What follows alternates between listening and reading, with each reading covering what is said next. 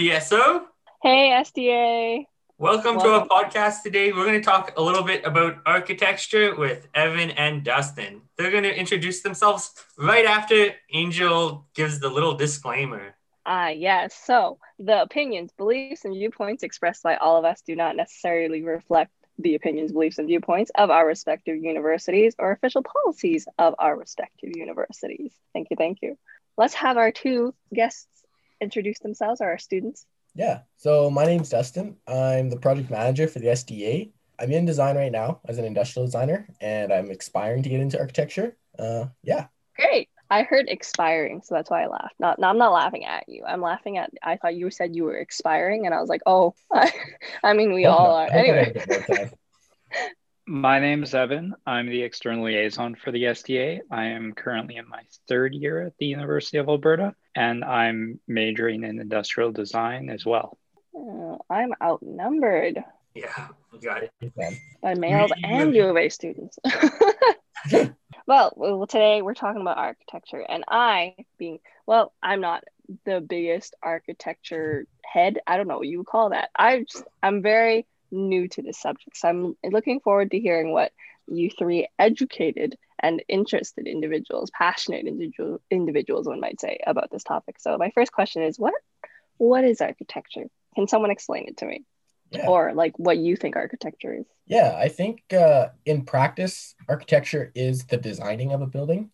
But in theory, there's a lot more that goes into it in terms of looking at how people use space and how we can make spaces that people interact with while passively kind of letting them decide what the space can do. I like that, the passivity, I guess, of it. I like leaving room for like serendipitous opportunities, as I'm going to call it, I guess similarly, I enjoy environmental graphic design. So like I took one of the courses, and I think that's the closest think I'll take to an ID course at McEwen. Like I had to redesign the wayfinding in the building just for a project. And then I had to think about just like materials for the signs and stuff. Man, I was so out of my realm. I was like, what's a polypropylene? Anything. I was like, probably that. It was plastic or something. Yeah. I was like, okay. And then I do think the way people interact with spaces is interesting. I don't know, do Evan or Tomas, you have things to add on like what you think architecture is or how you interpret it? I would probably say, yeah, people is a big interaction, like Dustin said, and how they interact with the space. Another thing I would say is it's also about where the space is and more the environment that isn't humans, the area that it interacts with, how people perceive it, what height the other buildings are in the area. All of that kind of information takes into account lighting, how much sidewalk room you have, how busy the street is in front of it. All of those things that you wouldn't normally expect go in when they say, hey, we want to put up a theater downtown. That's all a big part of it too. That's interesting. And I think that almost ties into, you could think of architecture as like almost like branding or packaging for a space or a place. So like obviously like a discount coffee shop is going to have much different architecture than like a hipster like third wave coffee shop, right? So that's pretty interesting to think of. And then another differentiation here talking about you guys is like you call architecture a space, and then there's the idea of architecture as a place, right? So they sound very similar, place and space, but I would argue that like place would have like more successful placemaking, branding, architecture, and that is a place people want to go to, rather than just a space that's out there in the world. With the idea of space, I don't know, there's something that clicked when Evan was talking about just right now where he's saying like the relationship with other buildings. I don't think about that at all. Like I guess like how a building might like fit into a skyline, but that's really important in architecture. So that's a good thing to bring up, and like how, yeah, it interacts with all those buildings and kind of like the neighborhood it's in, or like the district, I guess. So that's really interesting.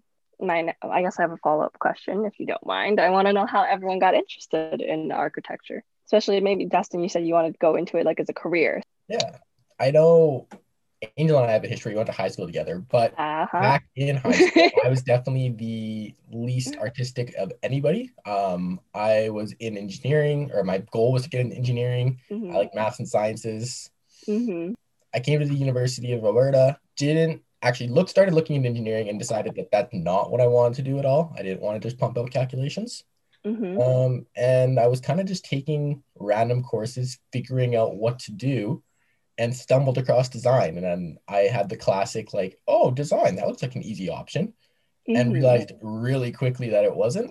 But I loved it. And it was super fun. Did some more research, found out about the program with design and engineering at the U of A. And then from there, it was like, okay, this is a great route to get into architecture, because it's still something that I loved. I always loved buildings. I always loved space. But without engineering in the picture, I wasn't sure how to get there.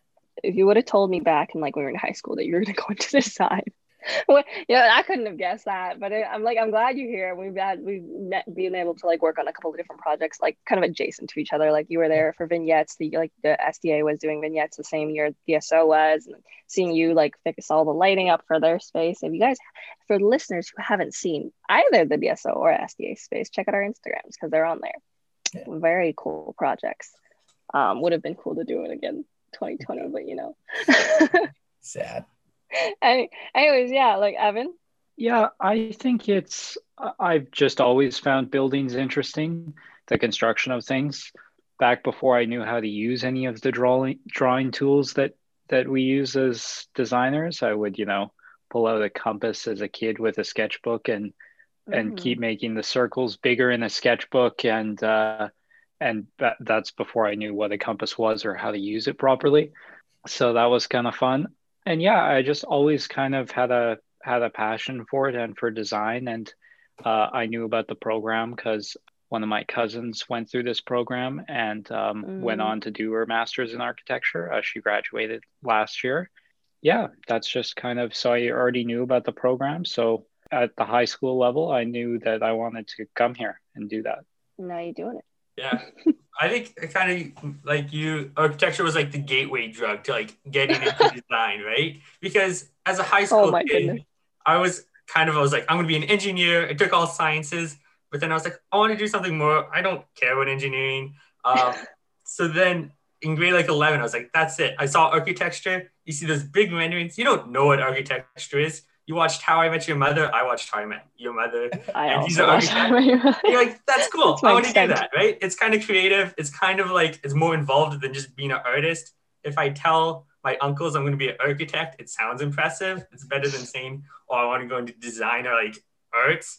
So that was kind of the gateway drug. And then I found more of these like niche things that I love. But I think we could all thank architecture for being a big, sexy word.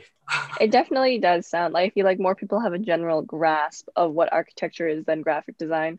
Because I feel like if you went into a room and be like, what are you doing? I'm like, oh, I'm studying architecture. Like, that's like a more of a well-known term. I can see the whole, like, you know what, this like satisfies that that want to be like secure in my job when you're older, and like also has a way to be creative because you're still looking at the way like people like interact with it in a space / building the space that they interact in. Yeah, it's interesting actually, just what Tomas said. It's crazy how like when I talk to people and I tell them what my degree's in, they have no idea what that is. Oh, yeah. And then I tell them like, oh, it can lead to architecture, and they're like, oh, okay. Yeah. But people don't know. And the funny thing is, like, unless you end up building, the odds of you building a house, the majority of houses, unless they're quite expensive, aren't designed by architects. So there's not a lot of people that interact with architects in their lifetime, but everybody interacts with industrial designers. You buy industrial design products all the time and nobody knows what it is. So you guys are kind of like invisible. Like, yeah, we're unsung here. Yeah, you always work in the shadows, but you guys are so important and your role's so important. I got a question that could just like with that. When like career wise, yes, it's like it sounds really secure. It pays really well from what I hear once you make it, but it's kind of hard to make it. So I'm wondering what careers kind of like can architects have? Because if you're not building houses, you're not going to build a skyscraper every day. What's happening? What are you doing? There's an important distinction where like there's kind of two different sides of architecture. There's some architecture schools that are very engineering based, and they come in just like, we need this to mathematically work, and then they send it to an engineer to confirm it. Then there's the other side, which is a lot more artistically based, and they actually care about the form and how the structure works. And that's where you'll see people sketch modeling with like crumped up pieces of paper, right? They just rip these up and it's like, oh, this is the form of a building. So I think it depends like which side. I think all of us can agree, just the fact that we're in design, we're more on that artistic side of the architecture spectrum.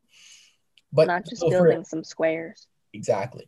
I would say a daily, like an architect's day, we talk about it in our interview, but I think it mirrors quite closely to what we do as industrial designers. It's research, it's understanding, it's figuring out what the environment is as a whole that we're getting into. Because yeah, I can design a beautiful building, but if it's got the completely wrong use or the intention behind it is completely wrong, it's not going to be successful. Whereas it can be a scaled down version. Maybe it's only 10 stories instead of 40, but it fits better and it makes more sense in the community. It's a solid answer there, yeah. That was really good. Thanks, Dustin. Yeah. Leads us to the question, like, we could go to like Tomas's nihilist question. Do we need architecture? Do we need architects? Can everyone just live in a box? Someone has to design the box, but you hinted on it in that like it's a space that needs to fit with the community and has to solve its uses. Can you argue for that or against the need for architects? I'm gonna let the other two boys go first. I want to hear it, and then I'll put my 2 cents, my 1 cent. I think from the question you asked, you're asking, do we need industrial designers? Do we need graphic designers? Right? I think it's the same question in the sense that it's somebody that understands what the role has to do, but also do it as, I don't even know the word. How does the product or the thing that is being the output influenced by people and how it's going to be used. The output just happens to be a building. Yeah, exactly. Keep going. You got it. I think it's the same argument, and I think that in short, yes, for the same reason that why do we have posters and branding and products and ergonomic considerations, and why do we have these things? It's because that's what we need as we live in the 21st century. That's how we get better. So yeah, you can draw a house, but I can almost guarantee you there's going to be some huger flaws with it just because you don't understand. You don't have that design mindset when you approach it. I feel like if we got rid of the role of architect and we were like, oh, it's not allowed anymore, we just let everyone design their own houses and buildings and stuff, people would fall into that anyways and be like, oh, you know what? Jared over there is really good at designing houses. All of his haven't fallen apart. Let's just make him design all the houses. Well, there you go. You have another architecture, another industrial designer without the title. So I think absolutely, even though I'm like maybe not the most well-versed in this subject, I think it's really important. Yeah, I think that's really good to touch on. I think we're all, even those of us that go to the U of A for things other than design, and even if you go to school for sciences, there's still a small amount of creativity in everybody. And I think that's because some form of it, especially in architecture, is quite logical about it. How much light should enter the space? When you walk into this room, where do you need a light switch at night? All of that kind of stuff when you walk into a building is kind of logical and based on human behavior and how they interact with the space. So we all do it, we just don't quite notice it. And I think when we go to school to learn these things, you advance to a level where you have to think less about it. And it's not so much about like, oh, I have to try it to kind of see what it's like, because you went to school for it, and you studied this, that you're going to need something here on this wall, and it won't work otherwise. And I think a good summary is Adam Savage's quote from Mythbusters: "You need to know the rules in order to break them." Yeah, we learn all these principles, we learn all these rules, and we do so much practice so that by the time we get out in the real world, we don't have to think about it anymore. It's so it's internalized. Sorry, should have muted my phone. Yeah, it's like, so you're not going to put any like weird like north facing. Yeah, you're not going to put like north facing windows for something like really important, like a meeting room, or like, I don't know, perhaps your kitchen or something. I don't know. They're going to be a part. There's always going to be a north side of the building. It's clearly, I don't know anything. But like, I think it depends though, because if you're talking about using sun to passively heat a home, which is like a huge thing in new like sustainable design, right? It just gets sunlight heat to heat the home. If you're talking about that, then you want as much south facing as possible and you want to minimize north. But at the same time, maybe this site is located where there's a view to the north. And if you don't have windows there, then you don't have that visual attraction, right? Because that in itself will sell a home sometimes. So yeah, I agree where you have to understand what is required. That's good. I like the point about talking about what is required. And I think we could look at that maybe today in 2020, we could talk about COVID. How do you guys see architecture changing to like work with COVID times and all those regulations? So I had a good conversation, and kind of one of the aspects was like, would it shift to everything being modernist, clean, and wipeable? Or would it kind of shift to something like more like postmodern and like comforting? So you have all these natural materials, and so people would feel a bit more cozy. So things would be less like hospitals and more like a cabin. What are your thoughts on that? I would say it's a combination of them both, without a doubt. Materials is a huge thing in architecture. I've done a couple of projects in industrial design because it's so interesting. Looking at the way that we use materials and the way that those materials can influence space, like you said, is it stark white or is it like a little bit of a cream color, right? That's just color theory, but that cream is going to feel more welcoming. I think it also goes back to like just the form materials want to take. Something like concrete, it's going to be porous. I don't care how much you seal it, it's always going to be porous. And in theory, that's not clean. Things can grow inside of it. But if you take a piece of laminated wood and you cover it with shellac of some sort, like that's going to be a solid surface. Butcher block cutting board is a great one. It's porous. That cutting board is growing with whatever you cut on it. It's kind of like thinking back, you're like, and that's what I mean. So I think it's a combination of both, where it's choosing materials that are modern and are, I think, the most advanced that we have at the time, but also making the space feel welcoming and the space not feel like a hospital. Because there is a need for hospital design. That's apparent. But in everybody's home, I don't want to be living with the reception counter around the corner. Yeah, it's a good point. Yeah, no, you need the materials. That's huge. And then the other thing you want to look at is area and layout for those kinds of things. Because especially during COVID, those things begun to change quite a bit. Entrances now all of a sudden became really small because you have to have all of these people waiting outside of places to get in. So these entrances that, you go in one door and then there's a little glass box to go into the other, those kind of areas didn't work. And what did work was having these open areas like Costco, where you go in the initial doors and there's like a full garage that you can wind through in order to get in. So that's also huge too, is studying what the space is going to be used like, and also how many people go inside it, because that was a big thing even before COVID, but now because of COVID, that's even more prominent. I think I'm thinking about, well, one, I hope we don't have to design buildings specifically to react to a pandemic. It's good to have I'm gonna echo Justin's words. It's good to have places that are very easily functional, clean it very well, but it shouldn't always have to feel like a hospital. I want to be able to clean my kitchen really easily. I don't want to, but I don't want to feel like I'm in the main common room of a hospital. Absolutely.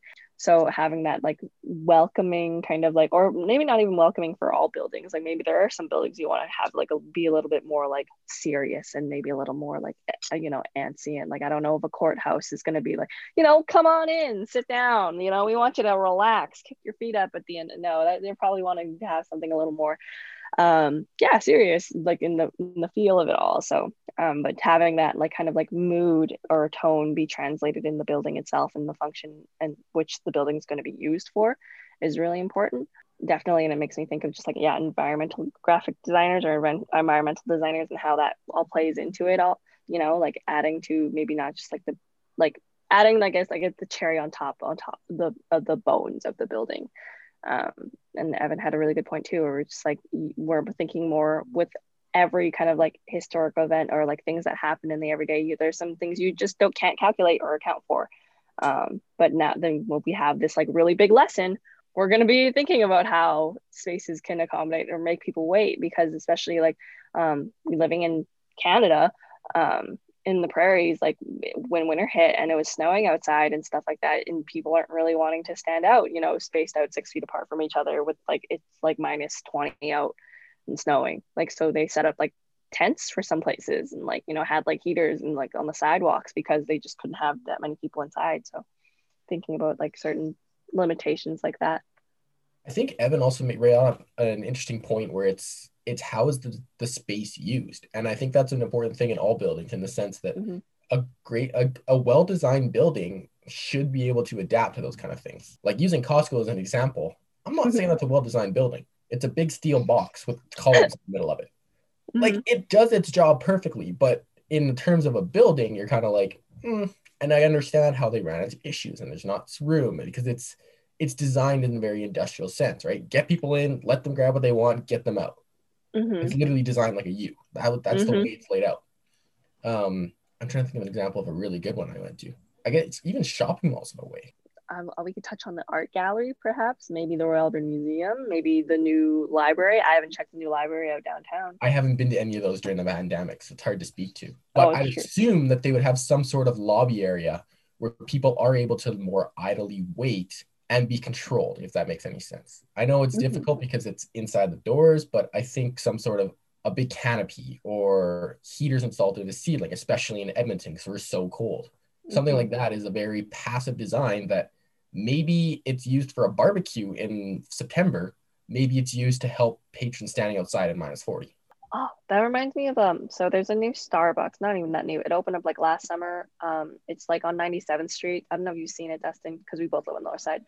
Kind of like kind of towards like more south rather than north, just past like Northgate. And you go, anyways, it's like the one on the side there anyway, and it's like kind of like it's oriented to be like kind of like drive-through because it's on like that main road, and there's like absolutely like an outdoor waiting area that's like just like a big kind of square like piece of slab of concrete, and they got picnic tables and stuff, but there's also like heaters all along the top, kind of like the LRT station, so when it's cold out people can still like wait there or like park nearby and then wait and then go to the takeout window there, because I don't think there's any seating inside.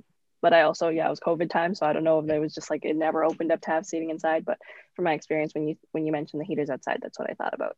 It's pretty small. I don't think there is much indoor. It might just be like the barista station.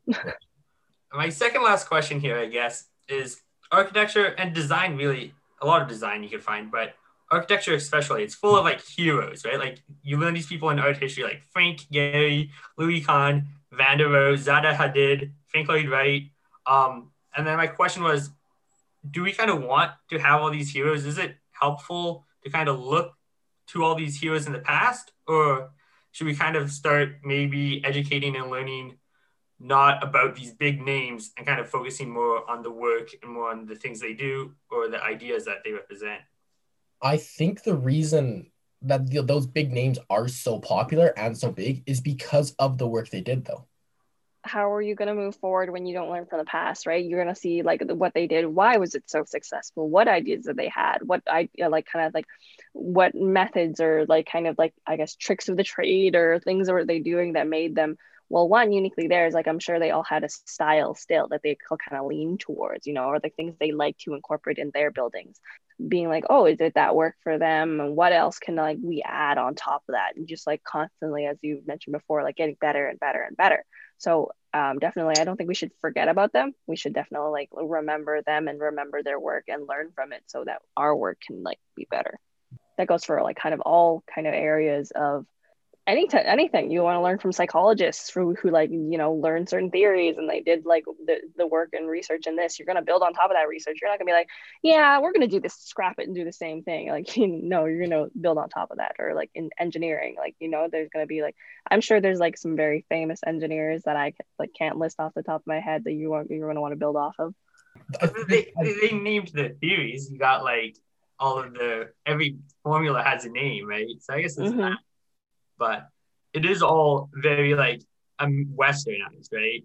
And so that was the thing. Maybe if you think maybe less about these big names and more about like the buildings themselves, do you get like more well-rounded worldview? I don't know. I think another thing that goes along with that is culturally, that's the way that it was presented. Like, I love Japanese design, and Japanese architecture is amazing in the joinery that they're able to get in thousands of year old wooden buildings that outlast steel structure that we built yesterday. It's amazing when you look at what they're able to do with that. But you never have Japanese architects being presented as such, right? You have a Japanese style, you have Japanese buildings, but you don't have like this amazing Japanese architect. Whereas in European cultures, these people were put on a pedestal, right? You get Frank Lloyd Wright, people came out and just being like, this guy's a god. And they let him build wherever he wanted, kind of thing. Like, I don't know if that's the greatest approach either, but that's looking back, the kind of the history that we have to approach. Yeah, kind of the culture around buildings, culture around people. It's more than just architecture, it's life, right? So exactly. That's a good point. I like that thought. That's good. Evan, what do you think? You're looking very introspective there.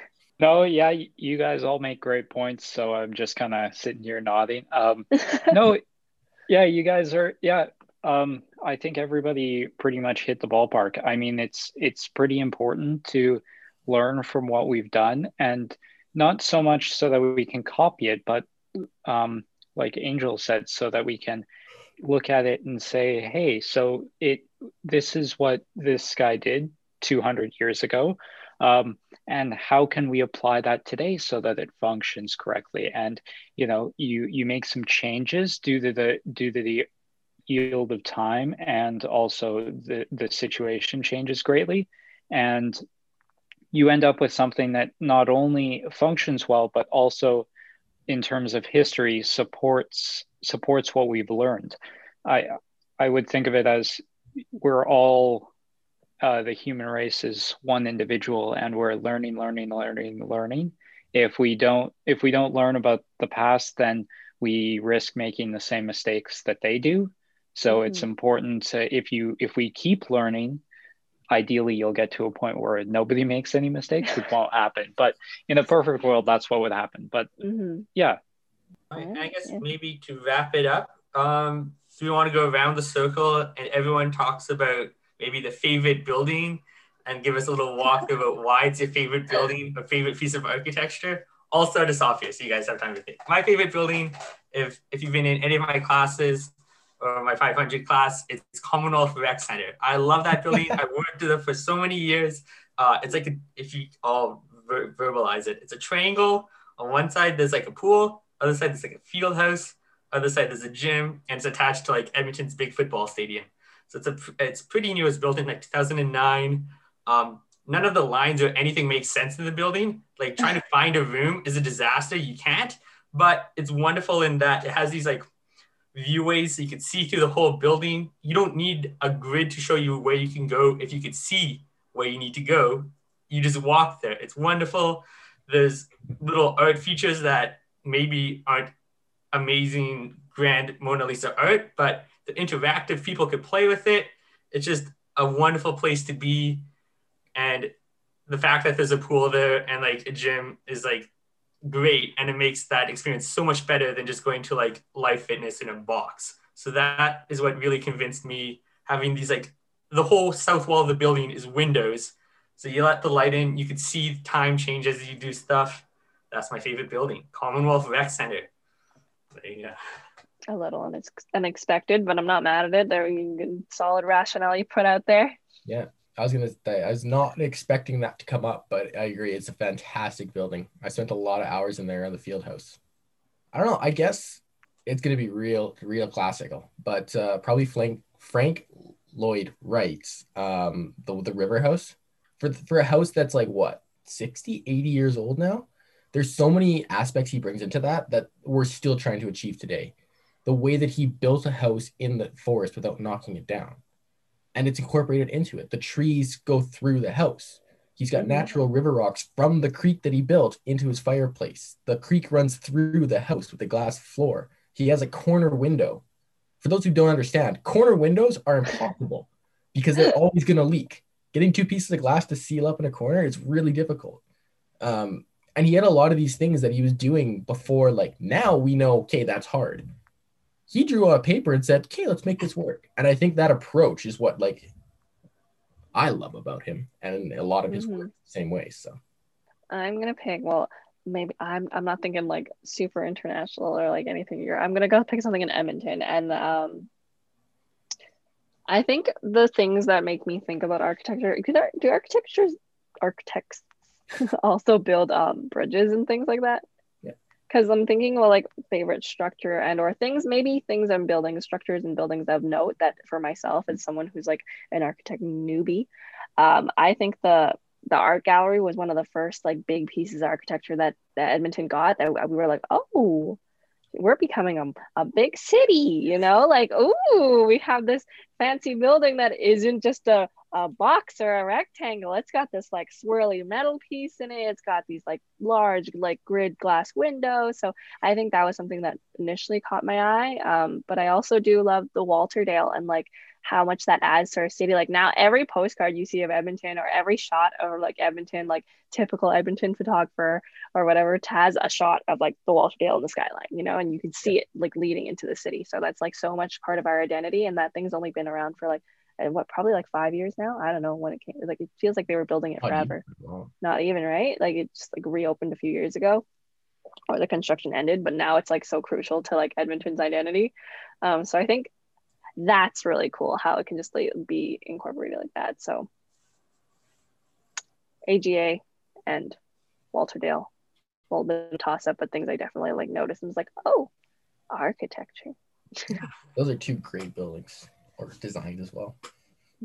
I have quite a few, but if you have to pick one, I'd say it's the Farnsworth House by Miles van der Rohe. I just like how it encompasses everything that we talked about today. So it encompasses exterior, interior. When you enter it, it's one room that you can do all of these different things. And inside the interior design is kind of architecture in a sense. You're architecting, it's built into the building. So in the middle, you have this giant space that's multi-purpose, and it performs all these different functions. And it's an interesting example for me, and it's one of my favorites. Well, I think that kind of wraps up our time. So thanks very much to Evan and Dustin and Angel for joining us in this conversation half. Next up in the other half, we're going to talk to a real Edmonton architect and tell us a bit more about his school and his process. Thanks for educating me, boys. It was a good talk. No problem. That was fun. Hello. Hey, guys. It's Tomas. Welcome all of the listeners to today's interview of Robert, a local architect who will tell you more about himself shortly.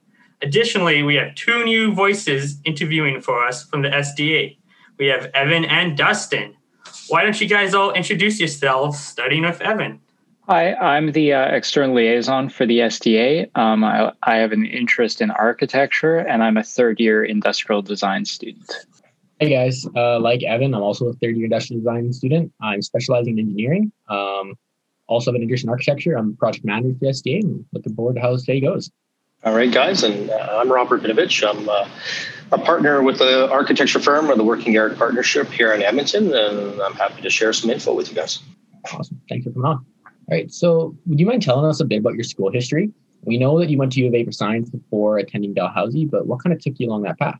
Yeah, no, you're right. So I did do an undergraduate degree at the U of A. I have a Bachelor of Science degree. Essentially, when I graduated high school, probably not much different than a lot of people.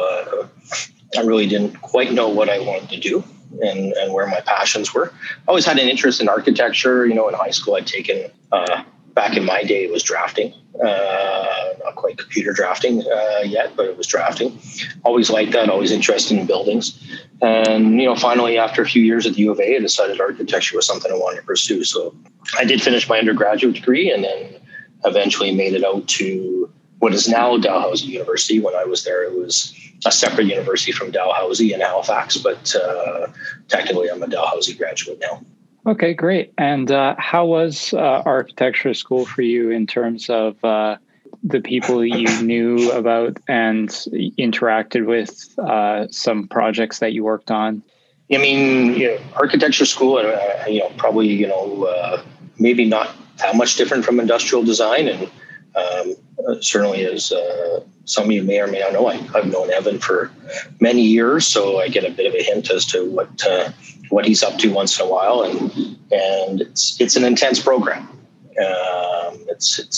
It's a full commitment of time, full days, long days, studio time, all those sorts of things. So it's, I'm not sure if I knew what to expect completely when I started it. It was a long time ago now, but it definitely requires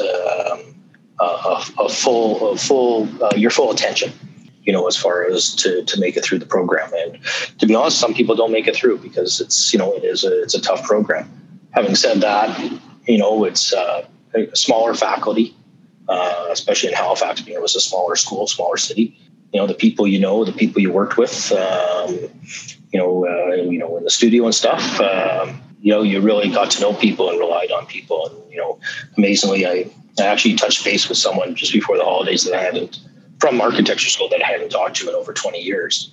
And it was like, when you spend that much time together going through what some of us call, almost a war, you get to know people pretty well. And it's amazing. 20 years later, it was like 2 days had gone by. So it was good. I definitely enjoyed it. And obviously in the end.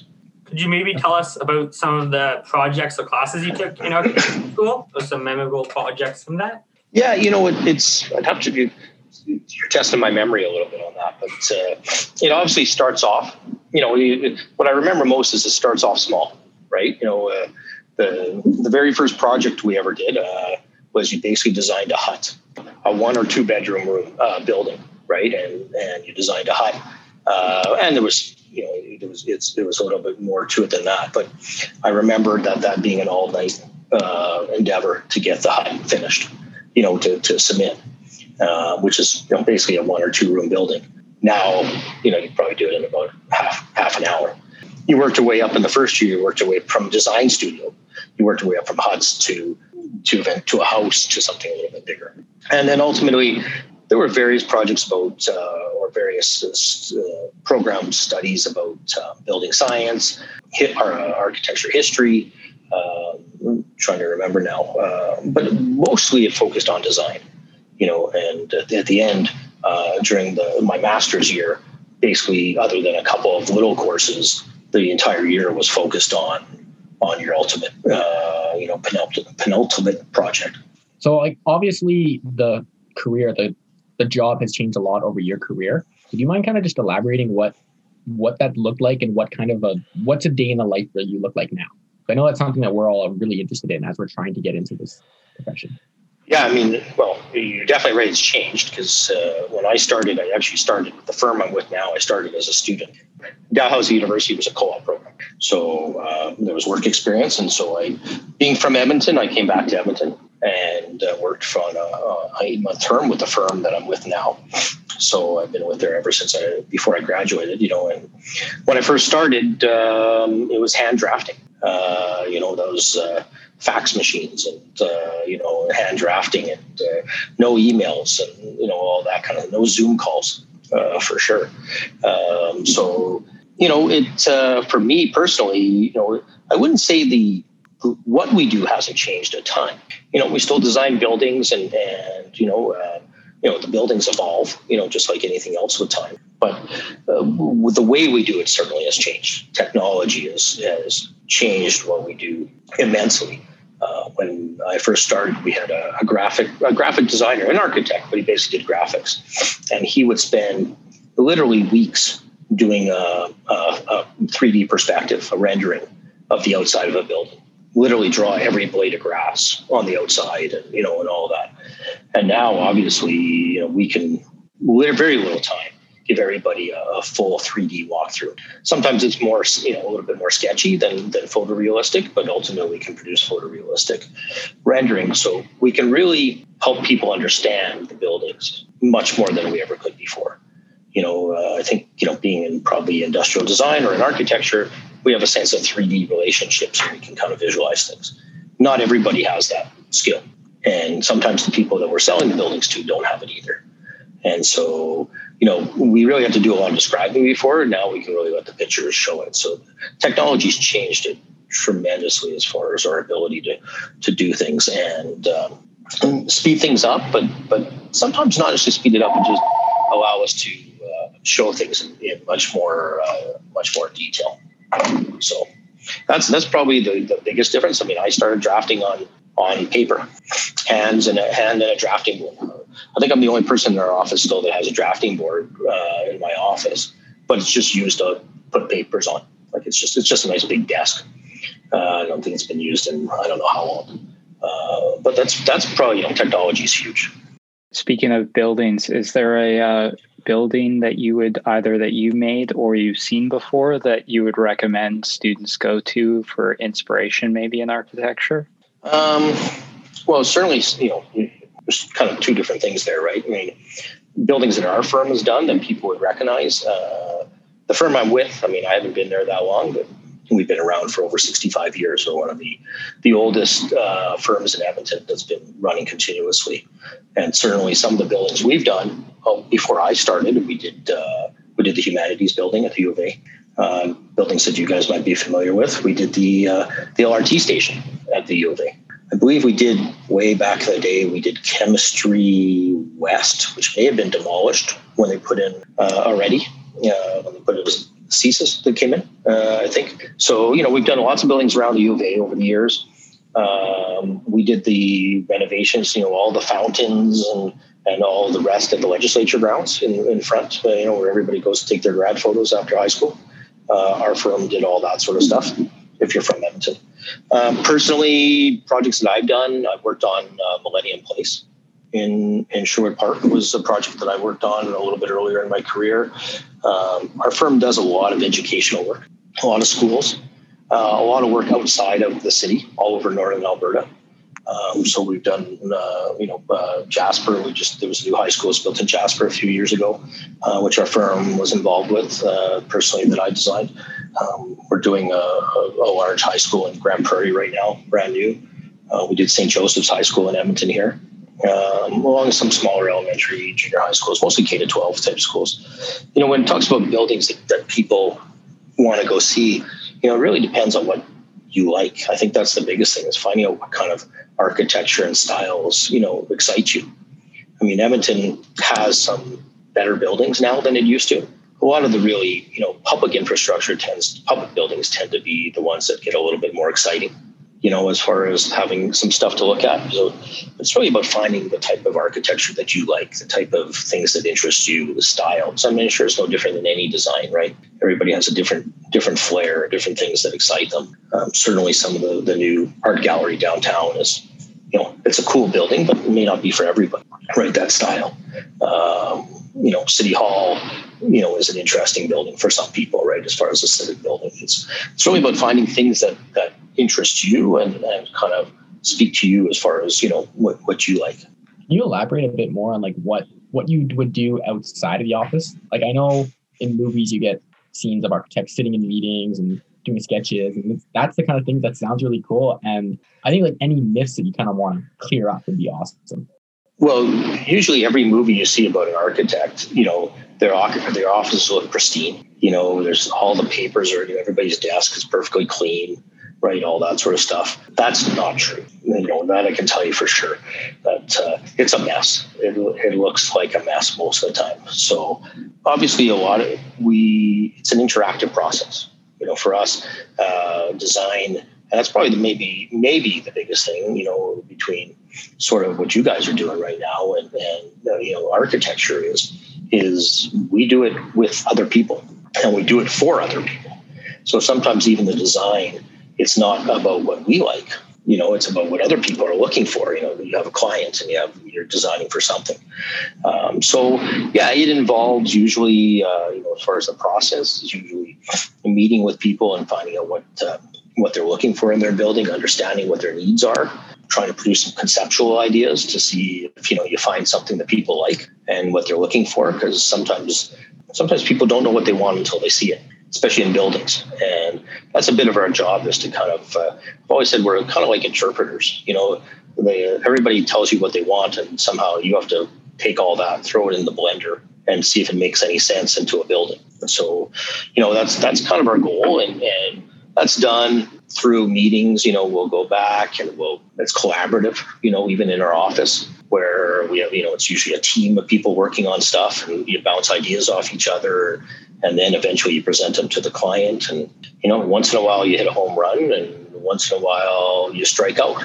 Right. And then you go back to the drawing board and you sort of keep modifying it and working on it. So, yeah, it's in meetings and design, as far as reviewing things and being interactive. And then ultimately the goal is to build something. Once you see things on site, then it's more the hard hats and steel-toed boots, right? And I would say jeans, but to be honest, we wear jeans most of the time now anyway. So when I first started, I wore a tie almost every day, even when I was drafting.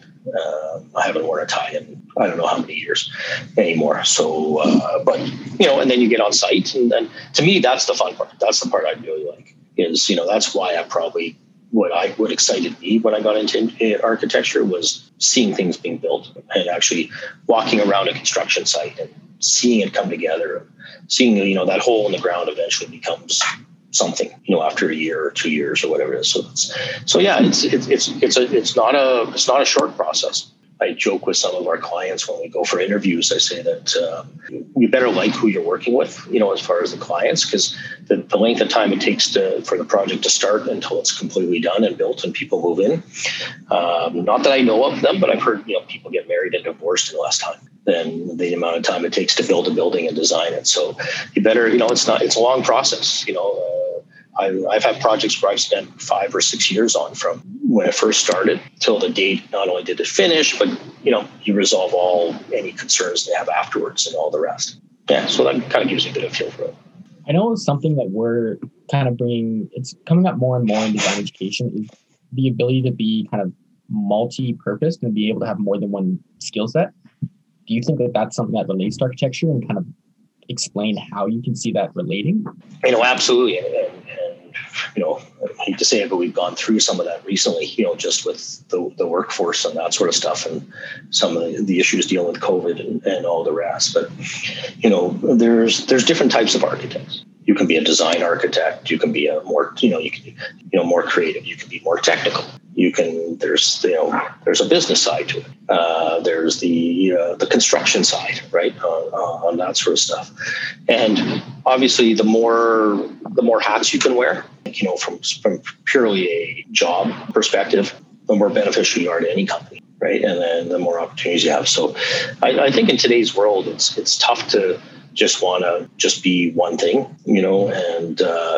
but we do have people in our office that their skill set is, and they're excellent at what they do. But you have people they're the ones that do the CAD work, the drafting work, and we have some people that are much more focused on doing graphic stuff. We have some people that are more towards the construction side and keeping an eye on things construction. But certainly, if you can do all those things, then that's even better. Is there a particular path that you went down for architecture school in that regard? Were you more so on the business side, or did you choose one of those directions right away? Well, there really isn't a path when you're in architecture school. An architecture school kind of exposes you to a lot of it. It probably, where it really exposes you is on the design side and the creativity. That's where it focuses in architecture school. It's when you get out into the real world afterwards that you sort of find that more of that, where that passion is and the stuff that you like, and maybe what you're better at, right? Because school teaches you how to think a little bit more, how to be a creative problem solver, and get you a little bit more prepared that way. And I think in architecture school, I took one course for one semester on business. It wasn't a lot, that's for sure. And we might have taken 1 or 2 courses about construction.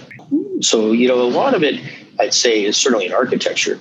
Architecture school teaches you a lot, and certainly very valuable, but it's one of those professions that you keep learning after you finish school. And you may even learn more than you did in school ultimately, as far as what really dealing with clients and real buildings and that sort of stuff. So I didn't necessarily have a path. I'd probably say personally, I was always a bit more technical. I came from a science background, at U of A, where when it was interesting in architecture school, we had people from all sorts of backgrounds.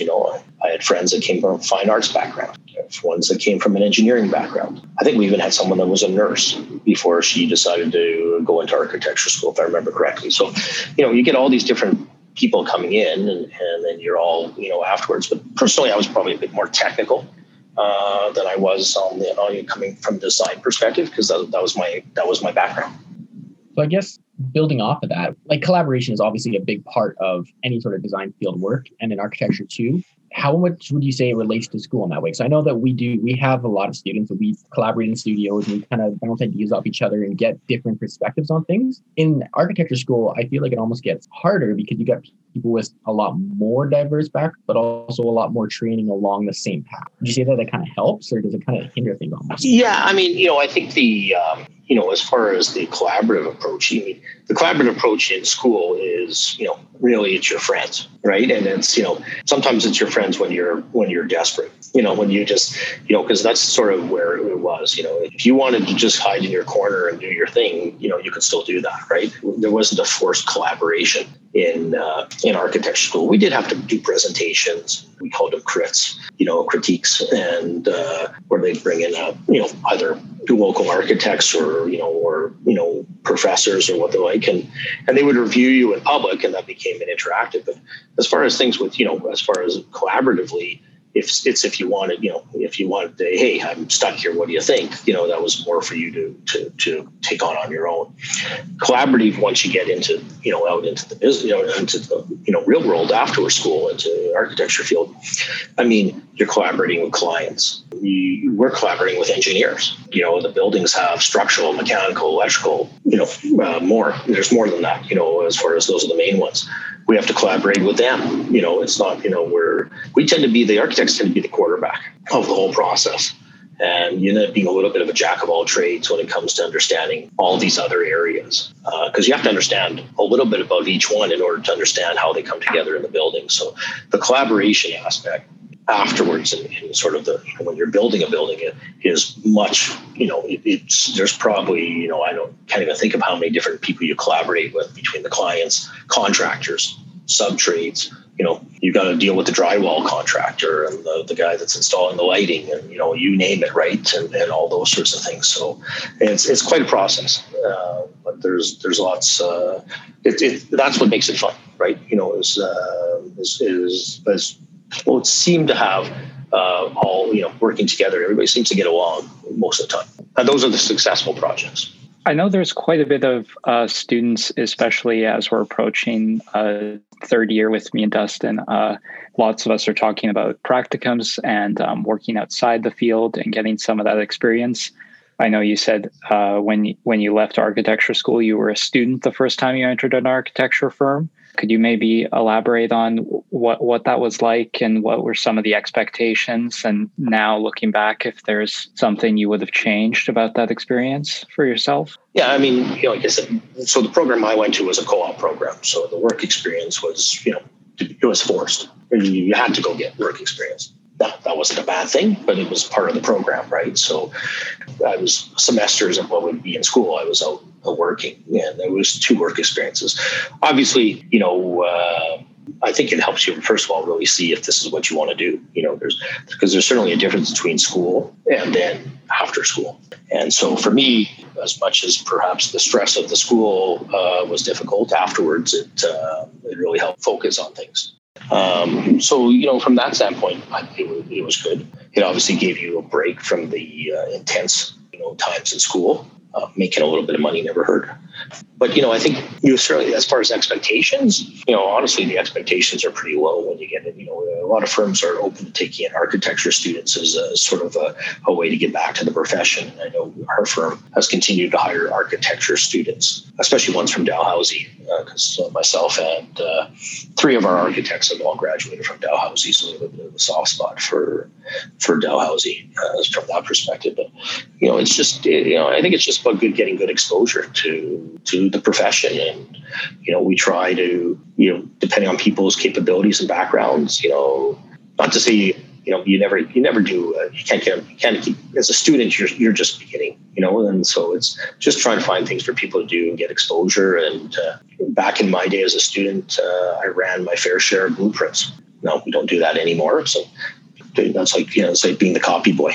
Right. And so, but it was just nice to get the exposure into the firm. And I think that's the biggest thing if you do it. I guess along the same lines, what would be one thing that you wish you would have known at the start of your career, like just getting into the field? Wow, that's a good question. I'm not sure if it would have changed anything for me. And maybe, just because architecture school is intense, probably I didn't quite realize how how intense a profession it is. It can be very consuming, right? When you're designing a building, I mean, you guys know, right? You're designing something, right? Sometimes you wake up at 3 a.m. and you think, oh, I got an idea, right? Or something like that. And, architecture school is not much different. And architecture itself, isn't much different. There's stages when, you're trying to solve that problem, and it's, and sometimes those ideas click at the worst time of day, right? When you're doing other things. So probably that might be one thing, certainly as far as I probably never appreciated, how much it would take out of you, a little bit, I'm not saying that's a bad thing, right? Because if it's something you're interested in, it makes it easy to do. But yeah, I'm trying to think if I known before I'd gone into it. It's so long ago, guys. That's a tough one, right? I'm getting a little up there. I guess you kind of touched on it then. So what kind of advice would you give to people like myself and Evan? Like, this is something that we want to do, or we're interested in doing it. What would you say would be, give us that little bit of an edge up on everyone else trying to get into it as well? First of all, I think you guys are on a good path having, it's a design process, right? So I think, what you guys do is maybe on a different scale, right? Than what we do, but it's all about that creative process. Right. And I think from that perspective, there's a lot of overlap that makes things, that puts things in a positive frame for you guys. And that was something I noticed even when I went to school, because I came from a science background. The people that certainly came from an arts background and some sort of design type background, even fine arts and that sort of stuff, certainly at the start were much better equipped for school, and for the rigors of the program. Now, that didn't necessarily last, throughout the whole thing, because eventually, you hope you all get on even footing. But boy, I did notice it, as I said, that hut project that we started out with, and I remember still to this day going, 2 days, like an all-nighter, and going for about 26 hours or whatever it was. The guys that came out, guys and girls, people that came out of an arts background, they got a good night's sleep that night. Because they understood the process, right, of design. That's, so I think you guys are on a good track. From design is design, it's just a different scale. And if it's something you're interested in, I think you gotta have an interest in it, right? You gotta have an interest in buildings, for sure. In the built environment, that's the one thing, because that's ultimately what it is, right? So there has to be that kind of general interest in just that kind of thing. And if I think that with design, then you're on the right track. Do you want to maybe walk us through your process, or like your process of problem solving? I don't think there's a magic bullet on that, right? Like the creative process, it's not linear. Mm-hmm. Yeah, you got to get from A to B, but there's a lot of ups and downs in between there, right? So I think on building side, so probably the biggest thing is listening, because it's not just when you're doing a building for a client, it's one thing to be in a meeting and talking, but listening, really understanding, right? That's probably the key, I think, personally, to the creative process, is understanding what other people are looking for. Because if you want to design your own house or your own building, that's one thing, but that's usually doesn't, you don't get to do that too often, because that's an expensive way to make a living. When you're designing buildings for other people, you got to listen, you got to know what they want, you got to be, and then you got to be, the creativity is then taking your own ideas and seeing if you can make them work with the client, with someone else's ideas. And so being open, they always say, there's no such thing as a bad idea. When you think of something, okay, now it may not work in the end of the day. It may turn out to be not as good an idea, but initially there's no such thing as a bad idea. You're just listening, and it may turn out from there. So yeah, I don't think there's no magic bullet on that one. It's not a straight line on that, for sure. And I'm sure you guys go through that in the stuff you do in school, in your own projects. So how about I can counter it and ask how you deal with your creative blocks? Because I know that's something we run into often. And usually it's a couple of us knocking heads together trying to figure something out. But I feel like a professional setting might be a little different. My creative blocks are probably a little easier to deal with nowadays, because I can ask someone else to figure them out. I'm not relying on myself completely. So the advantage we have in a firm is you have people, right? And you have other people that can you can rely on, so you can run ideas through each other. And a lot of time it's a couple of us just sitting down and saying, hey, I kind of thinking this is an idea here, and then see what you think of it.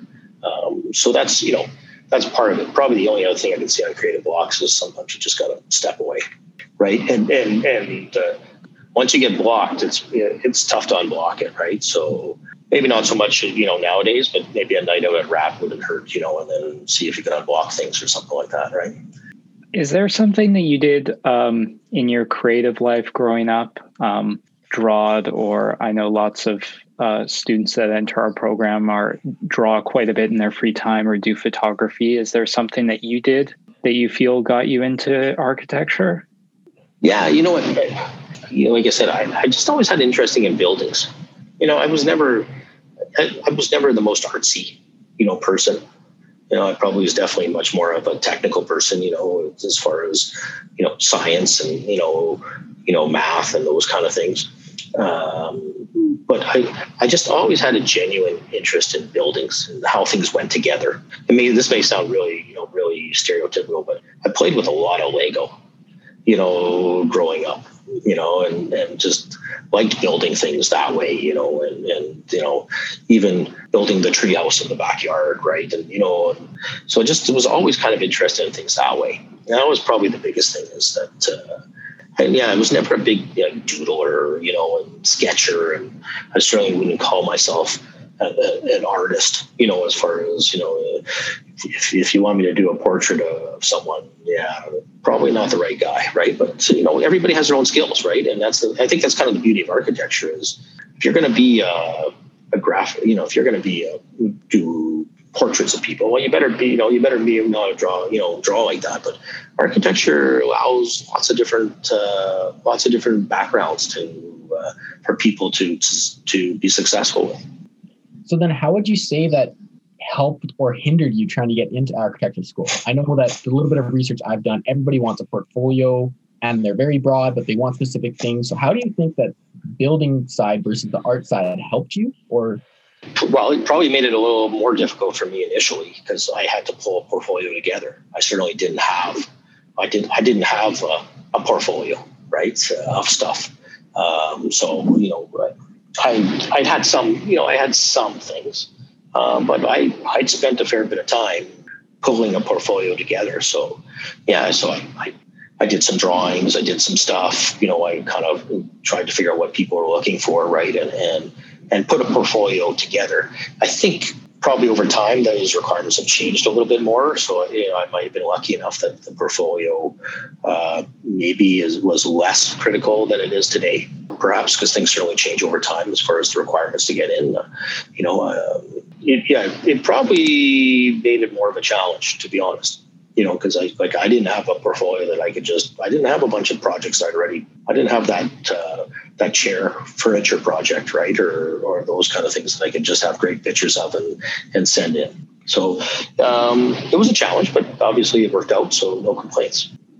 I know a lot of our professors oftentimes talk so much about sketching.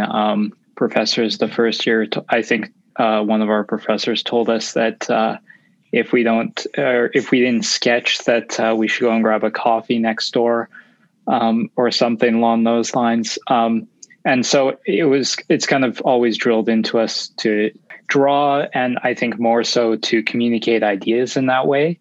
So do you guys quite often communicate ideas through the napkin kind of idea or communication like that? I know we oftentimes sit in the studios over dinner and talk quite a bit about one thing or another problems we're stuck on. Do you guys often do that? Sit in the boardroom for an hour and a half with guys and bounce ideas off each other? Absolutely.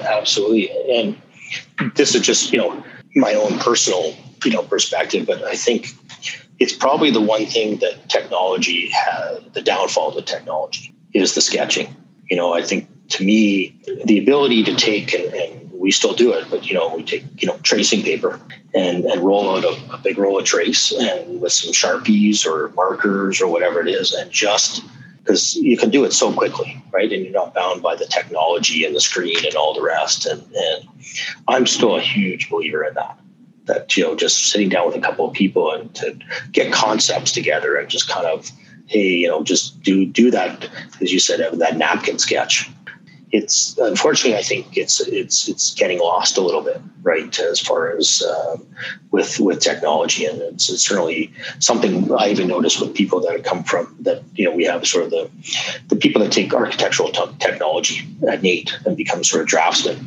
The technology has allowed people to focus so into such a small window of a building that you're going to lose the big perspective where.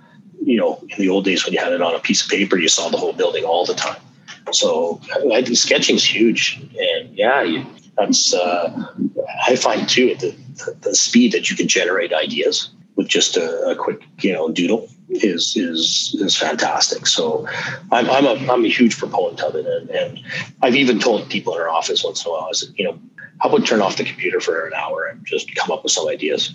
I'm not sure if they like that, but I think it's huge. Just you can't replace and I'm not a drawer personally. Like I'm not just sitting on the side of on a rock in the mountains sketching stuff, right? But for building stuff, it's the ability to generate ideas and spatial relationships, of a building and how things go to a lot of stuff we'll do.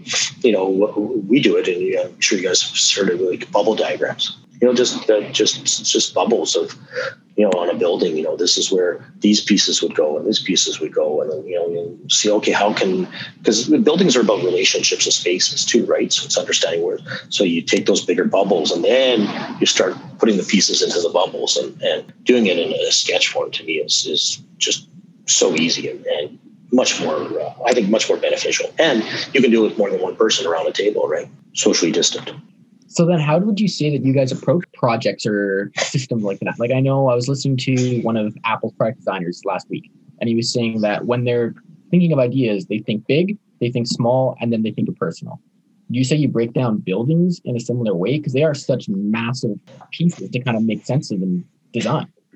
Maybe not to the same level, but certainly, when we talk about a building, when we do like a school, like a high school or an elementary school or something like that, or a university building. We start, we always say we sort of start at like the 30,000 foot level, right? And then eventually you hope you come into a landing, but you're trying to get the big picture. So it's about how do you break down a big building? Well, you don't worry about where the bathrooms are at first and where the storage rooms are. You got to figure out the big pieces and how the building is going to look and how it fits on the site.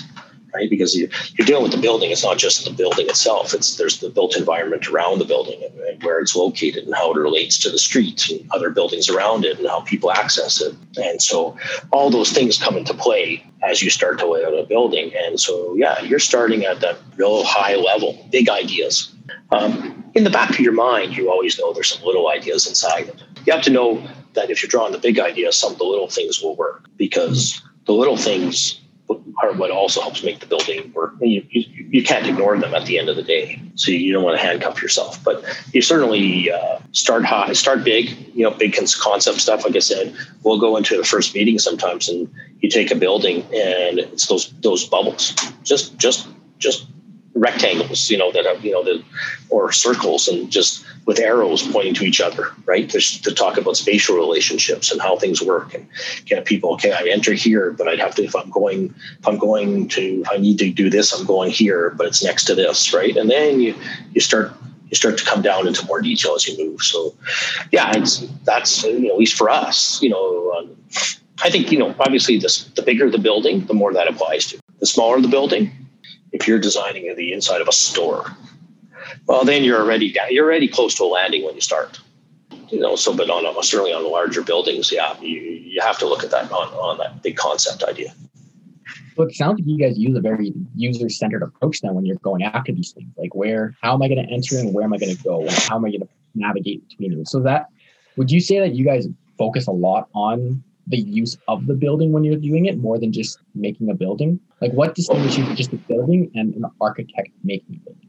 Like architecture is the process of design, right? Yeah. The building is actually, technically physically building the building and construction of it. But at the end of the day, buildings are experienced.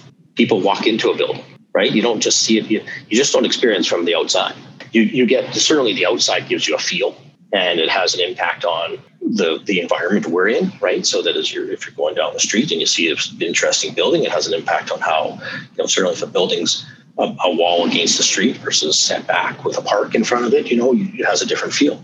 To me, a successful building is not one that just looks from the outside. It's people eventually have to go into the building and use it and live in it, right? And that's the thing too. We always say that, we design it, we're involved in it, but we don't actually live in the building afterwards. The users are the ones that spend the time in it. If they're not happy inside that building, but it looks great outside, in my opinion, that's not a very successful building, right? So the experience of walking into a building, we all go through it. When you walk into the front door of a certain building, some of them you go, wow, right? You get that wow factor, and then you see more, and how you feel it. The things about bringing in natural light and windows, and all those kind of things that are more important now than they were, even before I started. There used to be lots of schools built. Evan went to a high school that has no windows, right? So so did both of my kids. We would never do that now. That's just wrong. We all know that that's not a good thing. But I think you have to have a building that people experience, and the experience is what you get. Some buildings feel good when you're inside them, right? Others not so much. That's also personal, right? So everybody experiences it differently. I don't know if I particularly have any more questions, although I'm fine to talk about design all day. But Dustin, do you have any more specific questions? What would you wish we would have asked you? I know that's something that, if you could have come in here and just have been us for an asked question. I think you guys covered a lot of topics there, and I think certainly tells me you have a bit of an understanding of design and even architecture to some extent, right? From what you asked, I think the biggest thing, if the purpose of this is to say, I want to be an architect, so what do I do? Sort of stuff. I think like anything else, it's a design, so you have to have a passion for it. It has to be something that interests you, and even to that effect, the types of buildings you do. That I think if you have an interest in it, or develop, and sometimes that passion has to be developed. When it comes to type of buildings. I didn't come out of architecture school when I graduated saying I want to design schools and I want to work on public buildings. The firm I started with did that. I developed that passion, and for me personally, that seems much more exciting than working on a strip mall, right, or a warehouse. Or not that I haven't worked on them.